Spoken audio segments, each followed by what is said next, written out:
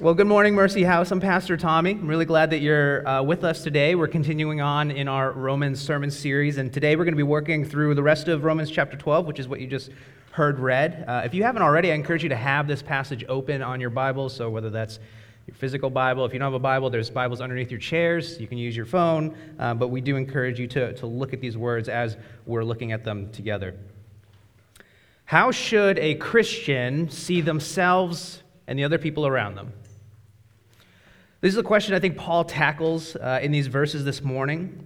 In the first two verses of chapter 12, which is what we spent last week talking about, answer the question, how do we, as a Christian, relate to God? And how should we view God? And we saw that it's in view of God's mercies, which He's had on us, that the way that we ought to respond to God is through worship.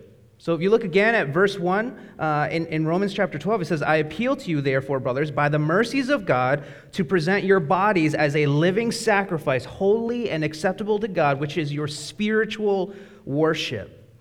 So if you're reading from the NIV, which is what I just read from, or if you have the ESV, which is what I just read from, if you have the NIV, both those translations for the word spiritual there, in the NIV, you're going to see true and proper. They don't really paint the full picture. The Greek word that Paul uses right there is logikos, and it more literally means rational or logical. And so the heart of Paul's words in chapter 12, which really is the turning point for the book of Romans, means that in light of everything that Paul has talked about in chapters 1 through 11, the rational or the logical response as Christians is to offer our whole lives in worship to God. Now, this is really important because it's by this same argument which Paul is going to flow into the rest of chapter 12. So Paul showed us the logical response we ought to have as we relate to God is in worship. But what is the logical response we ought to have as we become Christians to view ourselves and the other people around us in light of the gospel that we've been transformed by?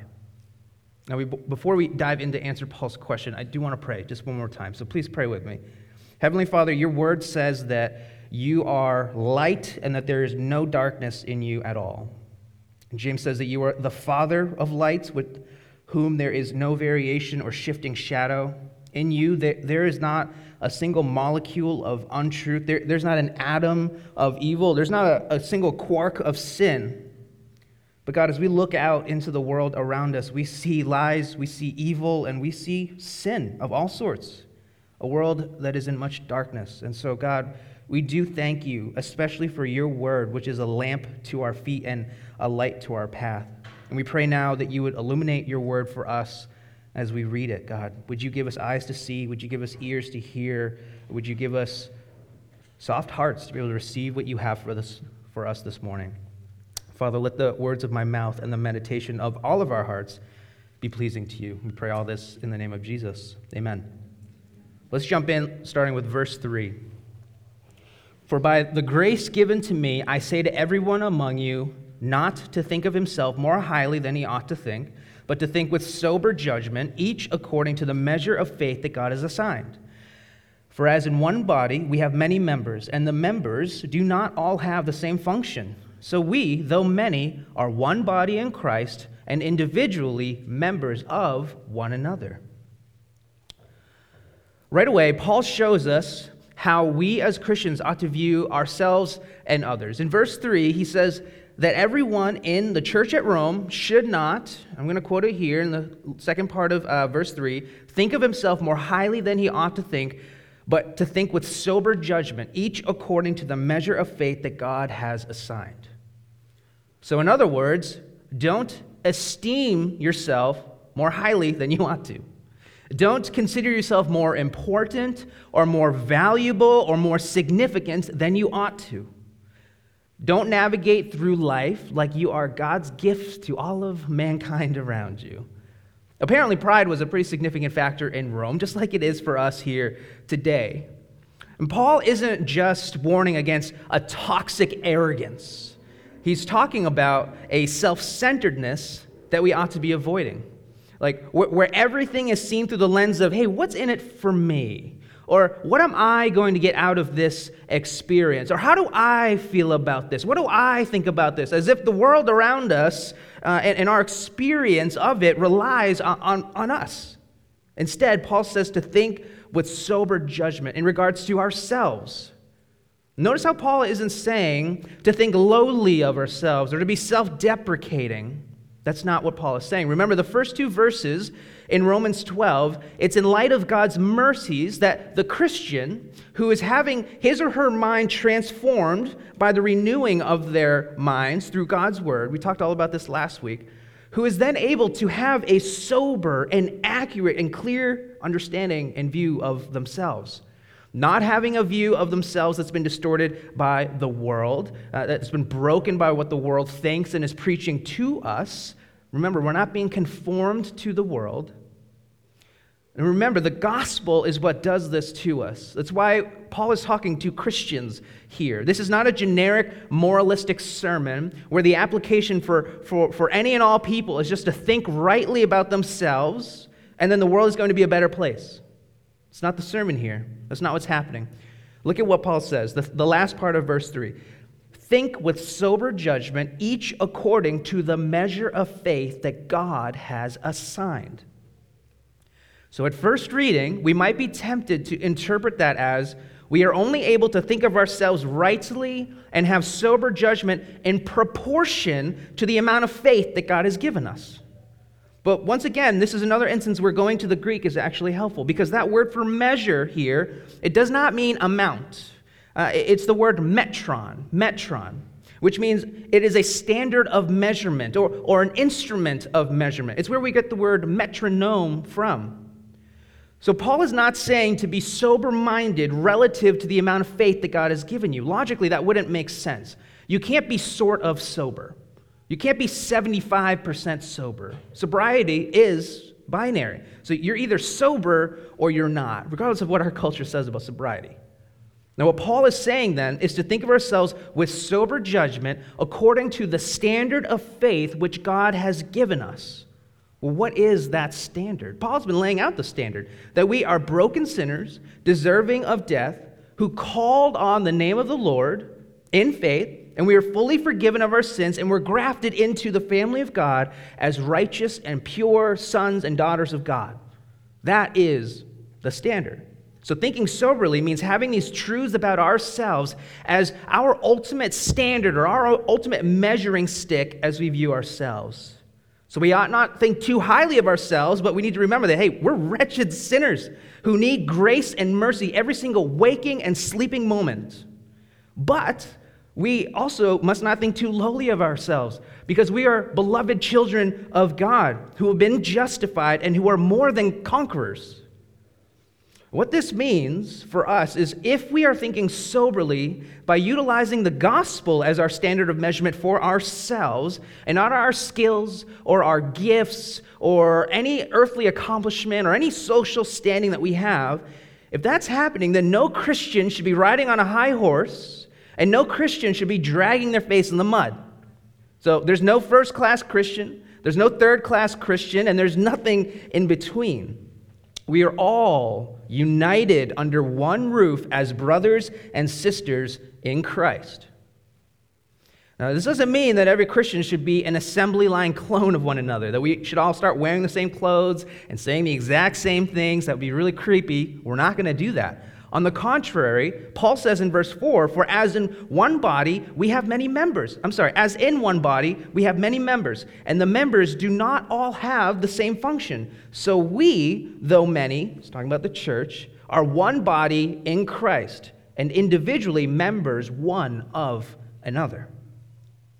So having a right and mature view of ourselves and others, it gets complicated by the fact that we are all very, very, very different. And we'll see in a minute that God has given different gifts to different people in the church, and it is just our bent. It is our sinful inclination as broken people, as insecure people, to rank these gifts and to rank ourselves and our own giftings against others around us with different giftings. But this is profoundly unchristian to think of ourselves too highly or too lowly in relation to the gifts that God has given us. That is not using sober judgment. It is not sober judgment of ourselves, and it's not sober judgment of one another. That's what it means to be conformed to the world around us and how the world would have us view ourselves and one another. So here's what you need to hear. You, as the Christian, are not any better or any worse, any greater or any lesser because of the experiences, the giftings, or insights that you have, or a lack of giftings or experience or insight that you have. There is no cosmic Christian leaderboard in heaven that the angels are like circling around and all of our names are constantly shifting in rank based on our what we're doing in life and what our Christian stats are. That is not what's happening in heaven. This is something that's incredibly elementary, but it's not what the world is constantly preaching to us and trying to conform us to. At a very young age, we are constantly praised when we excel in school or on the sports field. We're commended when we have something really insightful to share, and maybe we're brought down when we don't. We're rewarded with a higher salary that's based on our accomplishments or experiences. We're given greater social value based on what our achievements are. But this is not how we measure ourselves as Christians. We don't buy into this. Why? Because even though we have very different gifts, and very different experiences, and very different insights and accomplishments, our standard of measurement for how we view ourselves and each other is not in these things. What's it in? What is our standard unit of measurement? Well, our one unifying experience is that, and all that we need to know about ourselves and one another is that we are sinners that are saved by grace. This is the ultimate standard of measurement that we ought to be using. Our gifts and our differences then are not a means of valuation of ourselves and of one another, but a beautiful display of God's diversity, which also fulfills functions within the body of believers, within the church. So this is how mature, sober-minded Christians ought to view themselves and one another, understanding that we do not exist for ourselves. Look at verse 5. So we, though many, are one body in Christ, and individually members one of another. Mature believers understand that they are part of something much larger. In verses 6 through 8, Paul shows us our diversity by putting some of our giftings on display. This is not an exhaustive list of spiritual gifts. The point here is not to create a compendium for us of spiritual gifts, but the point is to show the variations of gifts and how they're used to bless the body as a whole and to live as members one of another. So let's take a look at these, starting in verse 6. Having gifts that differ according to the grace given to us, let us use them. If prophecy, in proportion to our faith. If service, in our serving, the one who teaches in his teaching, the one who exhorts in his exhortation, the one who contributes in generosity, the one who leads with zeal, the one who does acts of mercy with cheerfulness. Now, Paul gives us a list of 7 gifts which God has given to us, those of us who are Christians, through the Holy Spirit, which indwells inside of us, and Paul exhorts us to use them. To use them. Now, here's what we need to remember about these gifts. They are spiritual gifts, meaning they are empowered by the Holy Spirit. It's not to say that expressions of these gifts don't exist outside of the church, but their complete manifestation comes to fruition in the Christian. Comes to fruition in the Christian. The second thing to remember is that spiritual gifts are almost always talked about as being given to us to serve and minister to the needs of the church body. So these aren't superpowers that we have to go out and to save the world. So these gifts are from God. They're empowered through His Holy Spirit for us as Christians, and they're used for the purpose of building up God's kingdom. All right, so let's look at these gifts. Prophecy. We're going to run through these. We could spend our entire time this morning diving into the gift of prophecy. And indeed, we actually have. So we preached through this when we went through 1 Corinthians chapter 14. And we'll leave a link for this in our podcast notes. So if you listen along, you can click on that. You can listen to a whole sermon on the gift of prophecy. But very generally speaking, the gift of prophecy, as we see it in the Bible, is having a specific revelatory insight into the things that you would not otherwise know unless it was made known to you by God. You following me there? Now, this is not always about telling the future, but one of the examples that we see, especially in 1 Corinthians chapter 14, is that it includes having an awareness into the secrets of someone else's heart. and the revelation of which is something that is edifying and is Christ exalting. So you may have the gift of prophecy if you found yourself speaking into other people's lives and having insight or knowledge that go beyond like what you should know, right? And these people might say things like, "Who told you that?" Or "How did you know that?" Now, all prophecy should be tested by the Spirit with Scripture, but the fruit of prophecy is edification, encouragement, and worship. That's prophecy. Verse 7, you see service there. The gift of helping or serving. The Greek word there is diakonia. It's the root for diakonos, which is a deacon. So we're all called to serve, but some in particular gravitate toward the practical aid of other people. You might have the gift of service if you find yourself just really liking to meet practical needs, if you feel really comfortable working behind the scenes to get things done. People with the gift of service are usually task-oriented. They typically make really great administrators, and they work really well on teams and with others, and they don't necessarily need recognition or the spotlight. A lot of people I know with the gift of service avoid the spotlight at all costs. So that might be you if you have experienced those things, the gift of service. The gift of teaching, you see this in verse 7. The gift of teaching, in the context of the church, is being able to clearly communicate the truth of Scripture to others. It's important to know that even within the gift of teaching, there are further specialties or delineations. So some people are especially gifted at teaching in smaller settings. Others are really gifted at teaching in larger settings. Some are gifted in teaching adults, others teenagers, and others children. But at any level or in any format, a person with the gift of teaching helps people grasp the truth of Scripture. That's teaching. Exhortation in verse 8. Also known as the gift of encouragement.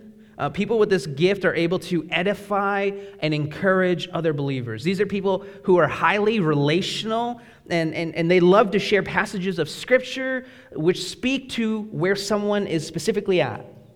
And people with the gift of exhortation or encouragement, they're going to gravitate toward those who are struggling, maybe younger believers in the faith, while they're still encouraging and exhorting mature believers and leaders within the church as well. So that's exhortation. I know I'm moving quickly. We have another sermon that dives into these even more expansively. We'll leave a link for that as well. But there's a lot of text to get through, so I want to do all of it justice. Gift of giving in verse 8. He says, the one who contributes in generosity. So the people with the gift of giving are going to find, I think, a special joy and a delight in helping to financially support the ministries of others and the church. All of us as Christians are called to give. But those of us with the gift of giving are going to be constantly seeking opportunities to use this gift. People who have matured in this gifting are often, not always, but often excellent stewards of their resources. But whether it's with a lot or a little, people with the gift of giving joyfully and generously bless others with their resources. That's giving. Leadership, you see that in verse 8 as well. The Greek word used here, it translates to rule or to govern. And so the gift of leadership is having the ability and the capacity to effectively steer others toward biblical, gospel-centric goals and values. So those with the gift of leadership are able to gather and mobilize people to work together for the kingdom. And good, godly leadership can help bring about spiritual health in people, fruitfulness in that ministry, really to bring out the best of the people who are following them. Last one here in verse 8 we see is mercy. So those of us with the gift of mercy are drawn to the weak, to the sick, to the suffering, to the hurting people of the world. Those of us, or those who are marginalized, those who are powerless, those who are oppressed and without hope. And while all Christians are called to be merciful, those with this gift are by their nature, like especially compelled to serve those who cannot serve themselves. So those with the gift of mercy have great capacity for compassion in their hearts, and they'll do whatever they can to help alleviate suffering in those who are around them. So those are some of the spiritual gifts that Paul highlights. The first exhortation that Paul gives and that I'll give to you is, Mercy House, if you have these gifts, you need to use them. Paul says use them. Don't think too highly of yourself based on your gifts, as if the church can't exist without you. It can. But don't think so lowly of yourself and of your gifts that you don't use your gifts at all. After all, that is the point of these gifts. God has given us these gifts not so that we might find our value or our worth in them, but because they are necessary for the body of believers here in Amherst, Massachusetts. If this is where you call home, God has ordained that we use these gifts in order for us to have a healthy expression of His body. And so, let me walk through these with specificity to our situation here in Amherst. Let us use them. This is in verse 6. Let us use them. If prophecy in proportion to our faith. If you think God has given you the gift of insight into people's hearts and lives, you need to use that. Connect with people in our church and in your ministry. Spend time with them and pray that God would give you a prophetic word to encourage and to edify and to build someone up. If God has put something on your heart to share with someone, and if that thing coincides with the truth of the gospel, share it with them. Share it humbly. Don't be weird about it. I've been blessed by this more times than I can count, to be quite honest. Someone will approach me or will text me and say, hey, I don't know if this means anything special to you. I just want you to know God sees you right now and He loves you, or something to that effect. And sometimes it doesn't mean anything like earth-shattering, but I'm still blessed by it. Like, that's a truth of Scripture, and it's like really good for me to remember on a regular basis. Other times, I've had a text come in with such specific encouragement and truth, and it spoke to me so profoundly into like the deepest recesses of my heart and the situation that I'm in, that I'm like brought to my knees in thankfulness to God, like God was speaking directly to me. If you have this gift, you can do this for one another. Verse 7, if service in our serving. So Paul's like, if you think you have the gift of service, then serve, right? This is a reminder that our church does not like run on a handful of paid staff. Our church as a body relies heavily on the body being willing to serve, to move chairs around on a Sunday morning, to run the sound booth in the back, to set communion on a Sunday morning, to help with the kids downstairs. So if this is your first time here, I'm not talking to you. I'm so glad that you're here. Welcome. Like, let us serve you, at least on this Sunday. But if this is like your third month or greater here, and the extent of your engagement with our church has been coming in, grabbing a name tag, participating in worship, and then leaving with a bag of bread, I want to encourage you to serve. Serve. Maybe you've been waiting for an invitation. Well, here it is. Please serve. Please consider serving here at Mercy House. There's going to be a few tables in the back with signs and QR codes that you can scan, and there's a little survey on there. Give us your name, your email, and a place that you'd like to serve, or multiple ones. You can check them all off if you want to. Remember that if you're a Christian, God has given you gifts to use. This is part of what Spina was talking about earlier. God wants us to use those gifts. Here's an opportunity and a place for you to do that. Use your gifts, Mercy House. Second part of verse 7, the one who teaches in his teaching. We see biblically that elders and pastors are the chief teachers within the context of the church, but that doesn't mean that there are no opportunities for you to use a teaching gift. And one of the ways that you can use your teaching gift is to help our little kiddos downstairs at Mercy House Kids. It's a great way for you to use your teaching gift. And if you do think that that is like beneath your teaching skills, don't think too highly of yourself. Our children need the gospel on a Sunday morning just as much as we do up here. And if we can't teach the basic gospel principles to our children, we have no business teaching in any other context. So in addition to this, we do have preaching and teaching seminars every semester. The next one's scheduled for May. So come and engage, hone your skills. And then lastly, be involved with men's and women's ministry, which have been a platform for people to practice their gifts in teaching. And one of the first times I ever taught was actually at a men's retreat here at Mercy House. So if you're interested in teaching, let us know. You can fill that out, again, on the survey in the back. Number 8, or verse 8, the one who exhorts in his exhortation. There's no shortage of people to exhort and to encourage. We all need strengthening in the Lord. If this is your gift, you need to use it. Encourage those around you. A couple weeks ago, I got hit by a drive-by exhortation, okay? I heard the door ring, and I came out in my PJs, and I saw Avi peeling out of my driveway, and I looked down, and I see a little planter box of daffodils with a little note on top, and the flowers, the daffodils are Caitlin's and our girl's favorite flowers, and like our family treasured that little encouragement. It had a little verse in there, and Caitlin was away, and I like snapshotted it to her, and I was like tearing up. It was really sweet.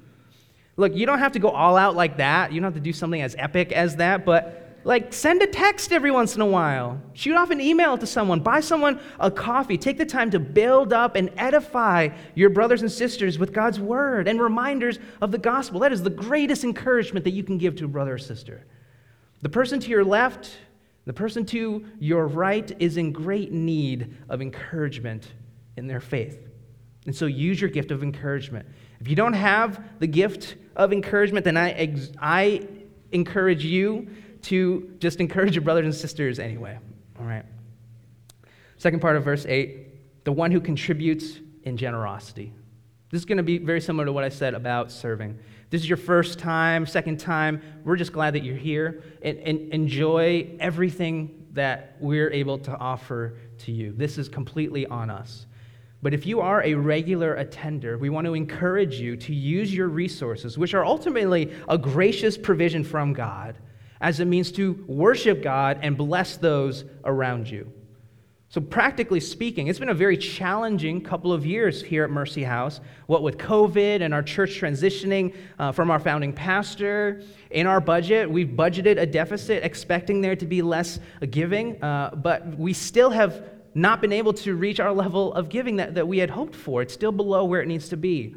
So if you need an invitation to give, if you've been coming around here and you're like, oh wow, they got it all together. Well, I'm asking you to help fund the ministry here. Help us pay the bills. Invest in what God is doing here, and then stick around to see the eternal fruit of it. Look, if you've been praying, this might be very specific, but if you've been praying because you're sitting on like a lump of money, and I'm not joking, and you're like, Lord, how would you have me use this or give this? Like, let me be so bold as to say that perhaps this is the opportunity that you've been praying for. For all of us, let us not stifle the calling in each of us to give generously. And let us worship God with all of our hearts, with all of our minds, and with all of our resources and finances as well. Placing all of that on the altar of sacrifice and submission to God as a response for the great mercy that He's had in our lives. Give generously. In verse 8, the one who leads with zeal. Leaders in the room, be diligent, be earnest, lead with fervor, do it enthusiastically, and in whatever realm you lead in, whether that's in your workplace or in your home or in your campus ministry or here in the church, lead with conviction and with humility, doing everything so that those who follow you might spiritually flourish in Christ. Lastly, the one who does acts of mercy with cheerfulness. All of you, with the gift of mercy, Lord knows that we need you in this world. And though I know that you carry a lot of other people's burdens as you exercise that gift of mercy, make sure that you carry those burdens to the feet of Jesus. And do not lose heart. Persevere in your compassion with cheerfulness and joy. And the way that we do that is we remember that there will come a time when Jesus will come and He will wipe away every tear, and every form of suffering will be dissolved. Persevere in showing mercy.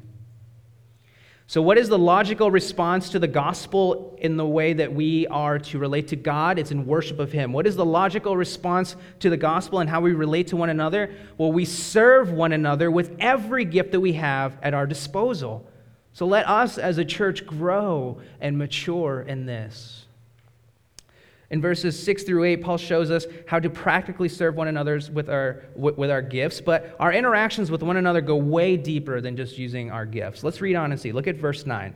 Let love be genuine, abhor what is evil, hold fast to what is good, love one another with brotherly affection, outdo one another in showing honor. Do not be slothful in zeal, be fervent in spirit, serve the Lord. Rejoice in hope, be patient in tribulation, be constant in prayer, contribute to the needs of the saints, and seek to show hospitality. You can almost view this as a bit of a junk drawer of right Christian behavior toward other Christians.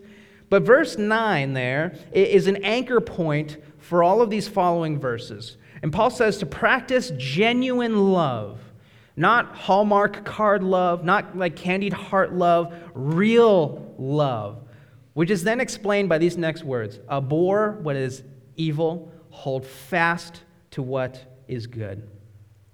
To abhor something, it means to hate, to be horrified by it. And to hold fast means to cling to make yourself inseparable with, to literally like glue yourself to something. And so to have genuine love means to hate evil, be horrified by evil, and to cling to glue yourself to what is good. Well, what does that mean? I'll tell you what it doesn't mean. Having genuine love for someone does not mean being passive or permissive when there is sin or evil in their lives.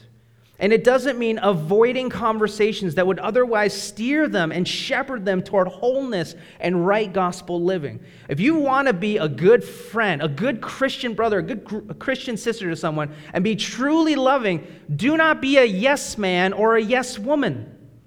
Absolutely, be encouraging. But if we are clinging to what is good, if we are being transformed by the renewal of our mind by God's word, and you see that the behavior in your brother or a tendency in your sister or train of thought in your friend is not good, then practice genuine love and call it out with grace and with humility and with gentleness.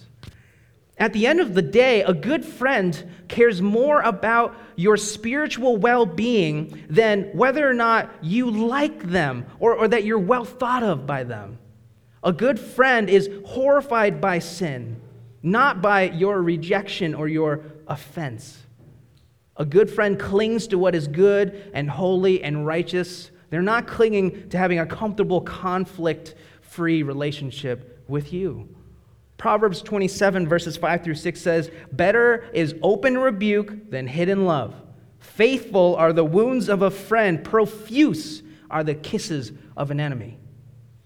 This is the kind of friendship the Bible tells us we should desire in life. But it's also the kind of love that we're called to give in our friendships. So are we doing this? Is this how we're loving our brothers and sisters? Or are we afraid of rejection? Are we afraid of disturbing the balance, of ruffling some feathers? Genuine love is not afraid of such things. Now, this is not a license to be jerks, okay? Verse 10 says, "Love one another with brotherly affection, outdo one another in showing honor." So if we're in Christ, we're not just friends with one another, we are family with one another. And as such, we're called not only to love genuinely, but to love carefully, to love tenderly, with brotherly and sisterly affection. We're called to compete with one another in how much honor and respect we show one another. This is a little snapshot of healthy church living, a healthy household of God, and what that looks like in light of the mercies of God, where everyone is using their gifts to edify and build one another up as we genuinely love one another with respect and with dignity, but caring for one another when we're straying away and gently correcting one another back to what is good and holy and right. This is what the first 11 chapters of Romans are building up to as it plays out in our relationships with one another. And it is a beautiful sight when it's happening. But this vision for heavenly living isn't always our reality. Paul is not oblivious to this. What we see in the next verses is him addressing some of the very real challenges of Christian living. Look at verse 14. "Bless those who persecute you. Bless and do not curse them. Rejoice with those who rejoice, weep with those who weep, live in harmony with one another, do not be haughty, but associate with the lowly, never be wise in your own sight." When humans are stressed or scared or anxious, there is a physiological response that we all have. If we sense a threat and our brains interpret that as real, our bodies snap into action, and we typically have two reactions to that. We either go into fight mode or we go into flight mode. This is a real thing. Our heart rate quickens, our blood vessels dilate to carry more oxygen through our body. The blood vessels, which serve secondary purposes like digestion, they constrict. And so that allows more blood and oxygen to go to the skeletal muscles, and our lungs start to expand, and we start breathing faster. We introduce more oxygen into our bodies. Our skin will go pale, like we've seen a ghost, and all that blood is diverted into the more essential systems, and our pupils will dilate so we can get more light and we can see better. And then once our bodies are all primed and all ready, we're either ready to fight something or to run really hard and fast away from the situation. Christians do not respond with fight or flight, at least not in relationships with one another. I've been on this earth long enough to know and have moments in relationships with people that make me either want to fight them or to run away. And Paul, in these verses, is telling us to not do either of these. Look at verse 14. Bless those who persecute you. Bless and do not curse them. Usually when someone is causing us pain, we want to fight them. Many of us in this room, at least. We want to curse them back, but Paul says, don't fight. Lean in and bless those people. Verse 15 says, rejoice with those who rejoice, weep with those who weep. I think at first glance this seems very intuitive. If you're at a birthday party, sing happy birthday with everyone, right? And if someone is crying, pat them on the back and comfort them. But what Paul is calling us to do, I think, goes much deeper than that. What if the person who's rejoicing is celebrating something that you are incredibly jealous of? What if they got the position that you were working really hard for? What if God has given them success in the place where you have been given and experienced incredible failure? What if they just got engaged and you are still single? What if you're at a baby shower and you've had several miscarriages yourself and are still without child? There are parties in life that we want to flee from. Are there not? But Paul calls us to rejoice with those who rejoice. This is a hard calling here. To deny ourselves and to genuinely love our brothers and sisters. He says to weep with those who weep. Weeping with those who weep is easy when we can relate to their sadness. But what about when we can't? What if our friend or our neighbor or our spouse or our child is weeping and they struggle with depression, they are in absolute despair, and we just don't understand why? We cannot relate, no matter how hard we try, we cannot sympathize. What do? I'll tell you what we don't do. We don't fight them. We don't fight them and try to convince them that they shouldn't be crying or that they need to snap out of their depression. And we certainly don't flee out of the room in frustration and annoyance. We humble ourselves. We pray for mercy and compassion and some sort of supernatural ability to perceive and understand, and then we weep with those who weep.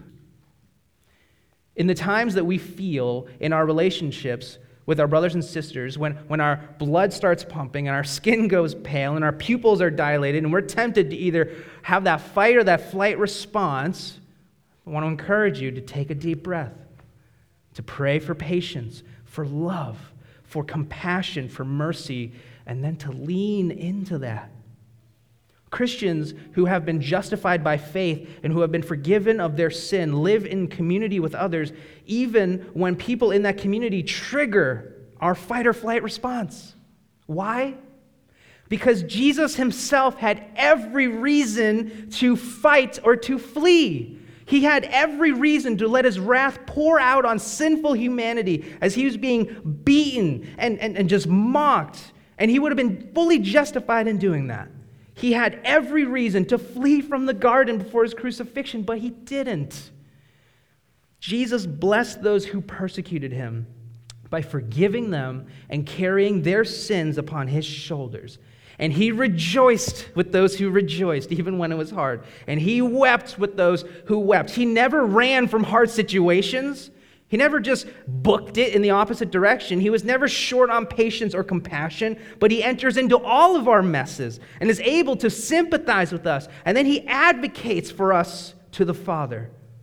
God calls us to live like this because we are made in God's image, and this is what God does. He's calling us to be who we are. Now, we read this passage and we might say, okay, Paul, I hear you. I hear what you're saying. But surely there's a limit to what we can take. Like if someone is being really nasty to us, like what are we supposed to do then? Is there a limit to the evil that we can endure? Well, let's read on in this last section of chapter 12, verse 17, and then we'll finish for the day. Repay no one evil for evil, but give thought to do what is honorable in the sight of all. If possible, so far as it depends on you, live peaceably with all. Beloved, never avenge yourselves, but leave it to the wrath of God. For it is written, vengeance is mine. I will repay, says the Lord.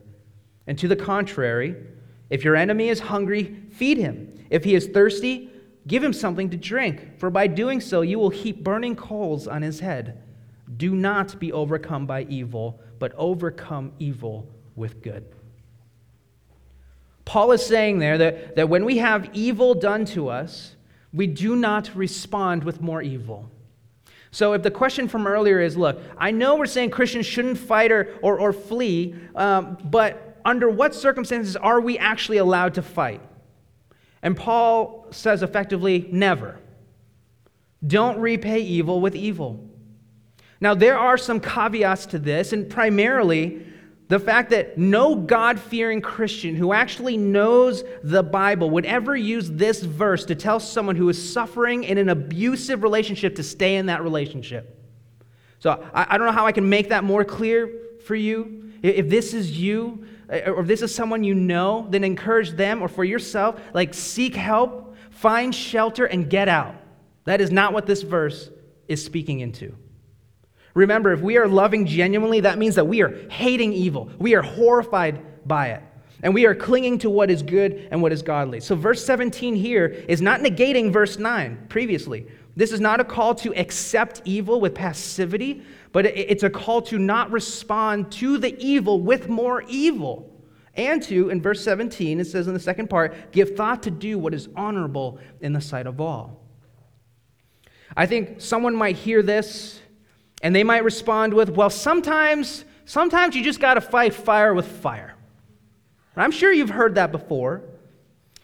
Not only is this not Christian, based on verse 17, it's nonsensical. When do we ever actually fight fire with fire? That doesn't work. Imagine telling a firefighter who's on the scene, like, wow, you had a real big fire there. Have you tried using some fire on that fire? You wouldn't do that. When we fight fire with fire, what do you get more of? Fire. Fire wins. And when we repay evil with evil, we get more evil, and evil wins. What are we to do instead? Verse 17, give thought to do what is honorable in the sight of all. If possible, so far as it depends on you, live peaceably with all. And then jump to verse 20. To the contrary, if your enemy is hungry, feed him. If he is thirsty, give him something to drink. For by doing so, you will heap burning coals on his head. I think verse 20 is one of the most widely misunderstood verses in Scripture, one of them. I've heard this quoted many times to mean that like this is a way to inflict hurt on other people who are mean, kind of like a kill them with kindness mentality. Like if you really want to get under someone's skin, really make them squirm, just be nice to them. That is not what Paul is getting at here. He's not saying, or what he is saying is that in our kindness, it is possible that they have a sobering experience like having burning coals dropped on their head, so that they are able to see their own sin and their own brokenness, and that they might actually repent from it. I mean, this is God's heart. Remember in Romans 2, verse 4, that the purpose of God's kindness towards sinners is so that they would repent. Now, why would we want to do this for someone? Well, because if they don't repent, then they're going to experience something much worse than any evil we can repay them with. Look at verse 19. Beloved, never avenge yourselves, but leave it to the wrath of God. For it is written, vengeance is mine, I will repay, says the Lord. We are called to refrain from repaying evil with evil, not because the person who does evil toward us or toward other people doesn't deserve judgment, but because we are called to trust in the one who will bring perfect justice, a justice that we are incapable of, but one which will surely come. I don't know who has hurt you. I don't know what kind of pain has been inflicted upon you, or what wounds and scars you carry in this morning, what evil has been done to you, or evil that you've seen in the world. But I do know this, that whoever has hurt you, whoever is a malicious, hurtful person, must answer for their sin. And they may not answer to you, but they will have to answer to God himself. And in that moment, on the day of the Lord, they will either be covered by the blood of Jesus, who bore the fullness of wrath for their sin on himself, or they themselves will have to bear the full wrath of God for their sin. Those who cry out for justice need to see this, that God will have his vengeance one way or another. On the night that Jesus was betrayed, he took the bread and he broke it, saying, "This is my body, broken for you. Do this in remembrance of me." In the same way, after supper, he took the cup and said, "This is the new covenant in my blood. Do this as often as you drink of it in remembrance of me." When we take communion, we remember that at one time, we as Christians were enemies of God. We weren't just decent people who sinned a little here and there. Like, we were wholly corrupted. Jesus himself calls us evil in Matthew 7, verse 11. But God did not repay our evil with more evil. He didn't even repay our evil with wrath. He did what he's calling us to do in verse 21. Do not be overcome by evil, but overcome evil with good. God has overcome our sin and all of who we are with good. That's what this meal means, Mercy House. He has prepared a table for us, his enemies. Paul says in verse 20, if your enemy is hungry, feed him. God broke his own body to feed us, his enemies, with the bread of eternal life. Paul says if he is thirsty, give him something to drink. What did Jesus say in John 7, verse 37? Jesus stood up and cried out, "If anyone thirsts, let him come to me and drink." God poured out his own blood to give our sinful, parched lips life. And what was God's intention behind all of this kindness? Paul says, "For by doing so, you will heap burning coals on his head." Many of us have had burning coals heaped on our heads. And that kindness has led to our repentance. And so may God's kindness lead us to repentance this morning. And may we respond in worship of God and live in his image as his example toward all of our brothers and sisters around us. Let's pray.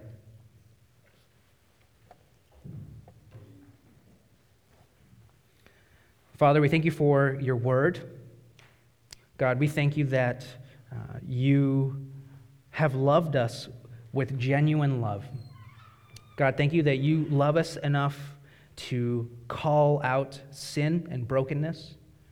You love us enough to not only call us out, but to make a way for us to turn from that sin and to restore us and redeem us. Thank you for how you have justified us, Father.